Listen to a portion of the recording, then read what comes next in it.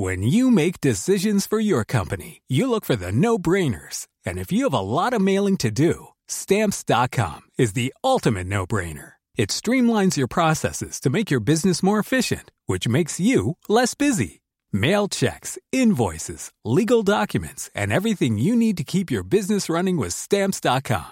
Seamlessly connect with every major marketplace and shopping cart. Schedule package pickups and see your cheapest and fastest shipping options from different carriers, with rates up to 89% off USPS and UPS rates. And with the Stamps.com mobile app, you can take care of mailing and shipping wherever you are. Make the same no-brainer decision as over 1 million other businesses with Stamps.com. Sign up with code PROGRAM for a 4-week trial, plus free postage and a free digital scale. No long-term commitments or contracts. That's Stamps.com.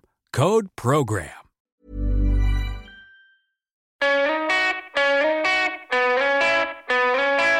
From The Independent, this is Double Take, a podcast in which we catch up with the writers of one of our favourite comment pieces. I'm your host, Kirsty Major. In March last year, we published a piece by GP and author of How to Dismantle the NHS in 10 Easy Steps, Yousef El-Gingi. His piece, terrifyingly according to the World Health Organisation definition, the UK no longer has a NHS, has been one of our most widely shared pieces to date. If you didn't see it first time around, here is Yousef to read it out. Terrifyingly, according to the World Health Organisation definition, the UK no longer has a NHS. The NHS has actually been abolished. Now, you may think that this is untrue. After all, you still go and see your GP, or may be admitted to hospital and receive care free at the point of delivery. However, the Health and Social Care Act 2012 has abolished the NHS in legislative terms. It's achieved this through several mechanisms. It has axed the government's responsibility for the NHS.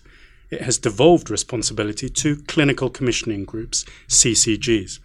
The CCGs have reduced legal obligation to provide you with anything beyond emergency care. This may not be the case at present, but it means that there is no legal guarantee that they will continue to do so. It has opened up the NHS to unlimited privatisation. The government continues to deny that privatisation is taking place. Of course they do. A simple rebuttal comes from the World Health Organization definition of healthcare privatisation, which describes it as the increasing financing and/or provision of healthcare by non-governmental actors. And the NHS Support Federation has shown that £30 billion of NHS contracts have been tendered since the Act came into effect. £16 billion have been awarded, with 34% going to the private sector.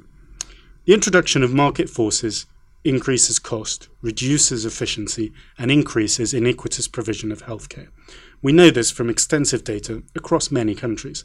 This is because privatisation seeks to make profits, pays out dividends to shareholders, and creates layers of bureaucracy administered by tiers of staff and managers through market mechanisms such as billing, tendering, and contracting. The simple truth is that public healthcare systems are the most cost-efficient. The Private Finance Initiative, PFI, was touted as the largest hospital building programme in the history of the NHS. The outcome has been that PFI hospitals with an original cost of around £11.5 billion will actually cost up to £80 billion, with the difference going to private consortia. Across all infrastructure, PFI will end up costing an extra £250 billion. It is worth bearing this in mind the next time you hear about A&E in crisis or another beleaguered hospital. And when you hear a minister or policy wonk pontificating about the NHS crisis, remember that the solution is not more privatisation. We all stand to lose from the introduction of charging and universal private health insurance. The NHS Reinstatement Bill has been written by Professor Alison Pollock and Peter Roderick. It has extensive cross-party support from many MPs, including Labour, Green, Liberal Democrat and SNP. This legislation would renationalise the NHS and restore it to its original remit. It would repeal the Health and Social Care Act 2012, protect the NHS from the Transatlantic Trade and Investment Partnership, TTIP, and from ruinously expensive partnerships with the private sector. Reverse the internal market, as is already the case in Scotland, and attempt to solve the toxic problem of PFI debt. That was Yousef El-Ghingi reading his piece. Terrifyingly, according to the World Health Organization definition, the UK no longer has a NHS. If you want your say on the piece, do tweet us. You can find me at Kirsty_Major, and you can find Yousef at El-Ghingi. Up next, we chat about what the Tories have in store for the NHS a year on. It's that time of the year. Your vacation is coming up. You can already hear the beach waves, feel the warm breeze, relax, and think about work. You really, really want it all to work out while you're away. Monday.com gives you and the team that peace of mind. When all work is on one platform and everyone's in sync, things just flow. Wherever you are, tap the banner to go to Monday.com. Traffic jams, tailgating, pile-ups. Ugh, the joys of driving. How could it get worse? The federal government wants to have a say in what you drive. That's right. The Biden administration's EPA is pushing mandates that would ban 2 out of every 3 vehicles on the road today. Don't let Washington become your backseat driver. Protect the freedom of driving your way. Visit EnergyCitizens.org. Paid for by the American Petroleum Institute. Thank you, Yousef, for reading your piece. And it's really nice to meet you. We've been working together now for almost a year. I've been editing and publishing your pieces. Yeah. So it's a real pleasure to meet you. Yeah, absolutely. Yeah, likewise. It's long overdue, isn't it? Definitely. And also really sad that we're still talking about the same topic, which is the privatisation of the NHS. Yeah, it's certainly not going anywhere, unfortunately. It's going in the wrong direction. So as both a GP and a patient, what has your first-hand experience been of privatisation? Like, at what moment did you think, oh, this is happening? Yeah, it's a very good question, because you certainly don't get taught anything about this at medical school or as a junior doctor.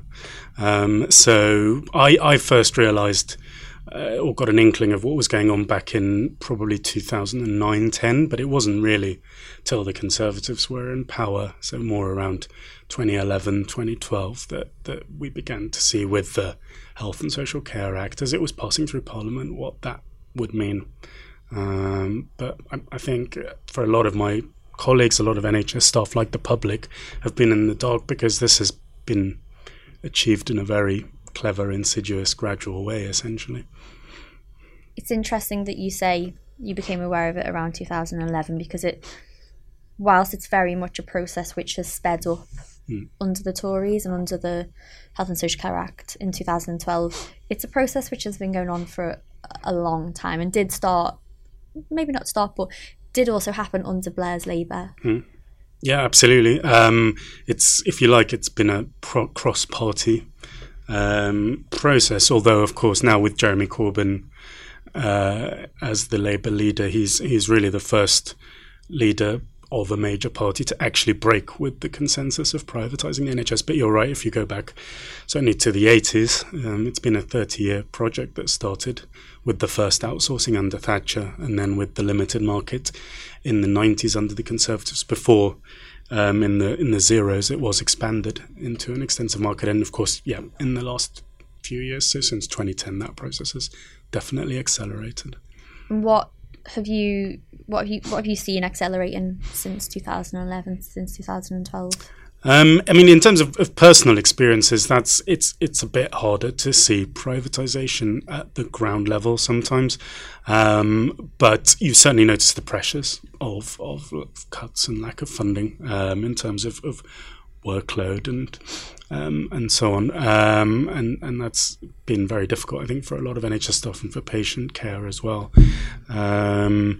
I mean, in terms of my experiences as a patient, I had a serious diagnosis nearly 2 years ago, ironically after I'd written my book, How to Dismantle the NHS in 10 Easy Steps, which was trying to communicate to the public what is happening to our NHS, and then I found myself on the receiving end in a cruel twist of fate, really. But it underlined the message in the book, which is that we all need the NHS at some point, and our loved ones do as well. And so I had several months of life-saving treatment, fortunately, hopefully on the other side now. But what was already very personal has become even more personal now. With the NHS, the personal is totally political. Mm. It makes me think a lot about the patient experience, because I think so far NHS privatisation has been really behind the scenes, with PFIs, like you say, and at the commissioning level. So you may not know that your local, I don't know, cardiology department is run by, say, Virgin, or another private healthcare company. You don't know that yet because it still says NHS on the wall when you go in. The staff don't have private healthcare company uniforms on, they have NHS uniforms. So as a user of the NHS, you think, oh, it's still ticking on as normal. But that's really started to change. Even as someone who uses the NHS intermittently, you start to pay a little bit for your prescriptions. You start to hear in the news about migrants being charged to use the NHS. And I almost feel like there's a slow creeping process of normalisation for someone who's a patient. I don't know if you feel that as well as a patient and a GP. Yeah, I mean, there's definitely a one-way direction of travel towards privatisation and really paving the way for a two-tier system, which is already here. I guess we can go into that, and the expansion of private health insurance. I mean, prescription charging obviously been around a while, but recently we've seen moves now, which we wrote about together, didn't we? Which was to really, I guess, reduce the number of items that would be available as NHS prescriptions. But yeah, with migrant charging, I guess the concern there is that that's actually a way of introducing a charging mechanism, the actual infrastructure that can then be expanded to other groups of patients. But yeah, it's all been very well concealed deliberately. So the NHS logo is used to conceal a huge plethora now of private and market activity. So, for example, tens of billions of pounds of the NHS budget now go to corporations and banks, and the public is largely unaware of that. And that is a huge problem. That's what happens when you've. This is what's confusing for the public, is that the NHS is no longer a publicly provided and owned system. Large parts of it have been taken over by the private sector or are running as a market. And so the big part of the NHS crisis is basically due to that. And that's the message that a lot of people are not aware of. And it's obviously the whole debate has been very cleverly contained as well. And I think that's why your piece did so well, because it was such a succinct way of exposing the NHS for what it is now, which is not national. It's a it's a PHS. It's like a private healthcare system. And I think that's why it got so many shares, because it was so stark, and it was a little bit of a wake-up call for a lot of people.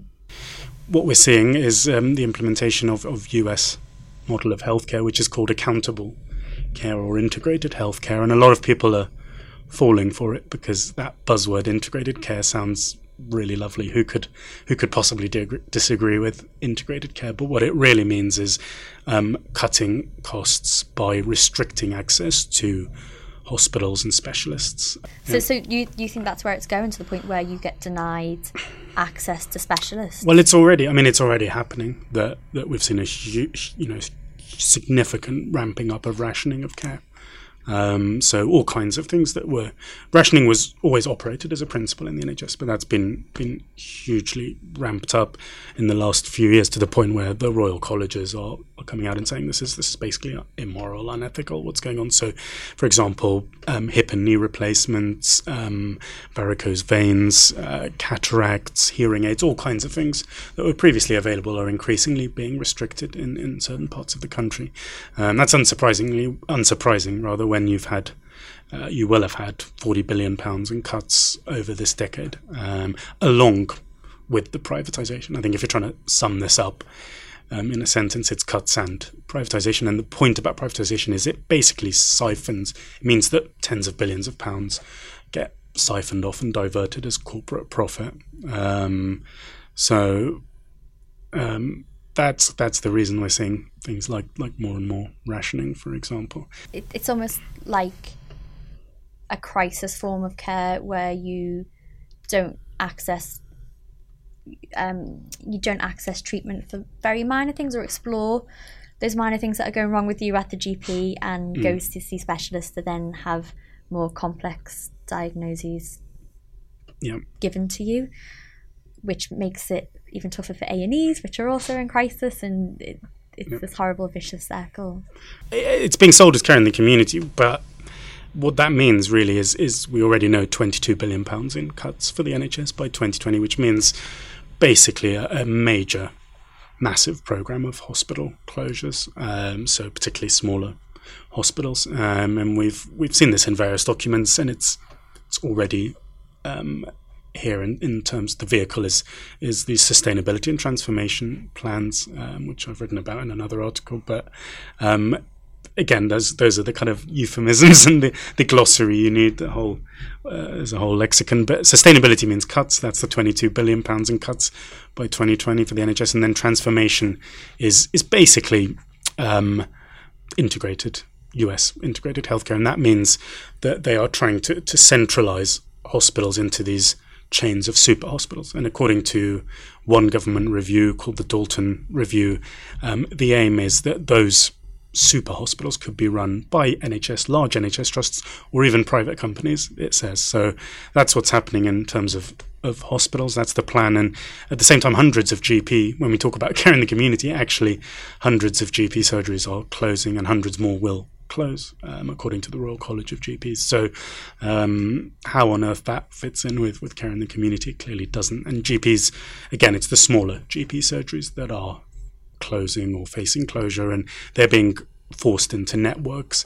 And the kind of reasoning behind, the real reasoning, if you follow this in the mainstream, in the health trades press rather than most of the mainstream media, apart from The Independent, which has covered this pretty well. But the reason for this restructuring is that after the Health and Social Care Act in the last Parliament, a lot of the big companies, such as Virgin and Serco and United Health and so on, basically turned around and said, we're not making enough profit. So the restructuring is about creating economies of scale, according to the Health Trades Press. So it's about creating networks, chains of hospitals and networks of GP surgeries, which is, if you're thinking about this from the point of view of an agenda being lobbied for by powerful interests, the private healthcare and insurance industry, it's about how you make something as lucrative and profitable as possible. Essentially, it's not lucrative or profitable to run a single-handed GP surgery or a small cottage or district general hospital. It's about a whole network of chains. So that's really what's driving this. And again, in the Health Trades Press or even the Financial Times, they're pretty frank and explicit about this. The real driving force is that the US healthcare market is saturated, and that's why particularly the American healthcare and insurance companies are expanding into the NHS in Europe and Asia. But yeah, there's a nice uplifting message for your afternoon tea. What do you make of Jeremy Hunt's aversion to answering questions about the NHS when being interviewed for the general election, and his insistence on saying that it's all going to be fine if we just negotiate Brexit? Is there any truth in that, or? No. he's very slippery, isn't he? He's very good at evading things and going AWOL at critical moments, as we saw in the junior doctor strikes. Jeremy Hunt is really just a figurehead. That's the problem I have with focusing too much on him. Of course, he's important as health secretary, but he is really just one of a whole succession of health secretaries and ministers who've pushed this forward. That's not to get him off the hook, but what we are dealing with is something much bigger, which is really a program of privatisation being pushed for by the healthcare and insurance lobby, and by all the corporations and banks that are and will benefit from dismantling the NHS.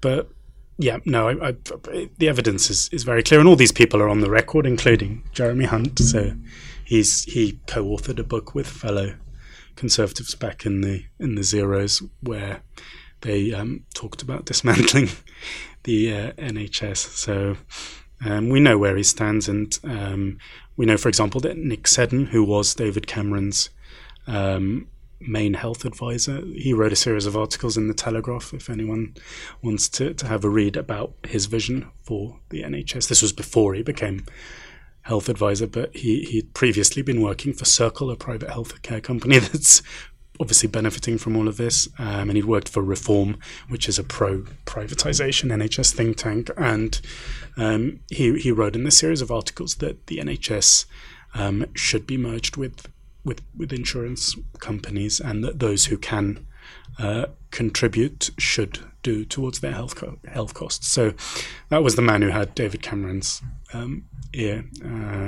He's no longer in Downing Street, but there's a whole series of very influential, powerful key players who, if you care to look, are on the record as being very explicit about privatising the NHS and expanding private health insurance. It's quite like a 7-headed hydra. You get rid of one and it just pops up again. It's an ideology. You can't kill ideas. And it's an idea which is so firmly impregnated at a policy level when we discuss the NHS. Which brings me on to Labour and Corbyn. Yeah. Do you think that would be a break from the trend, or do you think, despite their rhetoric, they'd be just as susceptible to these ideas? Fantastic question. I mean, in terms of the first part, you're absolutely right. It's neoliberalism, isn't it? It's an ideology and orthodoxy that believes that deregulated free markets should run everything. So the idea that the NHS would somehow be exempt is of course not true. So the problem is that ideology has been disastrous, as we've seen since the financial crash, for not just the NHS but public services and the economy. So we need, I think, dramatic, radical, progressive change in terms of tackling that ideology. But in terms of Corbyn's policies on the NHS, both him and John McDonnell were two of the earliest signatories to the NHS reinstatement bill, which would restore the NHS. Well, it would be a good start. It would aim to restore the NHS as a public healthcare system rather than a market one. But of course, that's not going to be something easy to just reverse. He's going to need a lot of help. This is a bill which you referred to in your piece. Yeah. So it was March of last year we published this piece, and I think at the time you were looking to have the first reading of the bill. Was that right? Yeah, I think it might have been the first or the second, but where is it at now? A year on? Well, the problem is that the government, obviously the Conservative government, isn't interested in this bill. They're moving in the opposite direction of privatisation, as we've said. So you would need a new government that is in favour of this policy. So that's the first step. But the bill is still very much there. But until that happens, it's got a lot of cross-party support, apart from the Conservatives.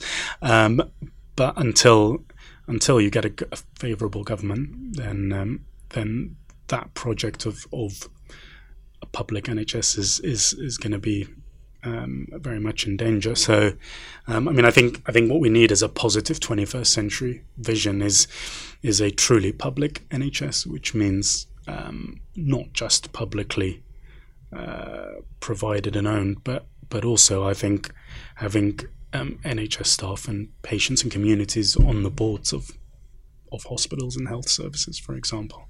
I think that's what a truly 21st century vision would be, but we're a long way from that. There's a really beautiful Anoran Bevan quote, which is, I'm going to misquote it, but it's essentially, to paraphrase, as long as there's people in the UK who benefit from the NHS, there's people who will fight for it. Yeah. Because it is a national treasure. It's one of the few things which I think a lot of people feel inherently connected to across party lines and across generations, and something that everyone's really proud of. And I don't think it's something that anyone wants to lose anytime soon. No, absolutely. absolutely agree with Anya and Bevan. As long as there are, folk left with the faith to fight for it, then that's how long it will survive. And I never, when I wrote my book or some of the earlier pieces, I never anticipated that we'd see 50,000 junior doctors on the streets for a year or so. So that was incredible. But I think it's, of course, sadly ended with a whimper, and we have to learn that lesson. It has to be basically a starting point. And I think for me, the lesson, to be blunt, is that I'm not sure that the doctors will save the NHS. It has to be the public. That's the lesson I've learned. And that goes back, sadly, to the history of the NHS at the start, is that the British Medical Association were not in favour of it. So really? Bevan famously said that he had to stuff the consultants' mouths with gold to buy them off. So it has to be the public, I think. And there's lots of encouraging signs there, because with these sustainability and transformation plans, when it's your local hospital that's going to close, that's completely different to dealing with some abstract piece of legislation.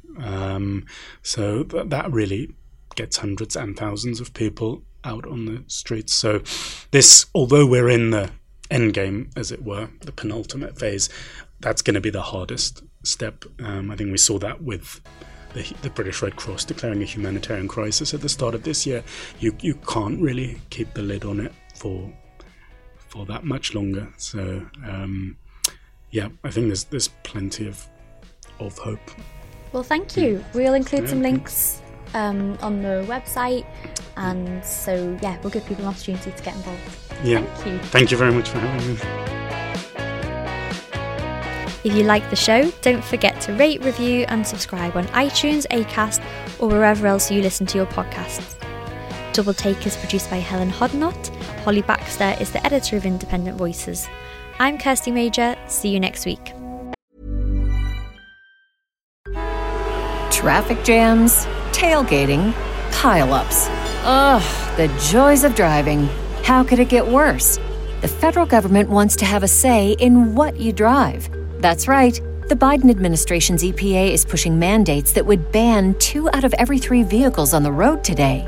Don't let Washington become your backseat driver. Protect the freedom of driving your way. Visit EnergyCitizens.org. Paid for by the American Petroleum Institute.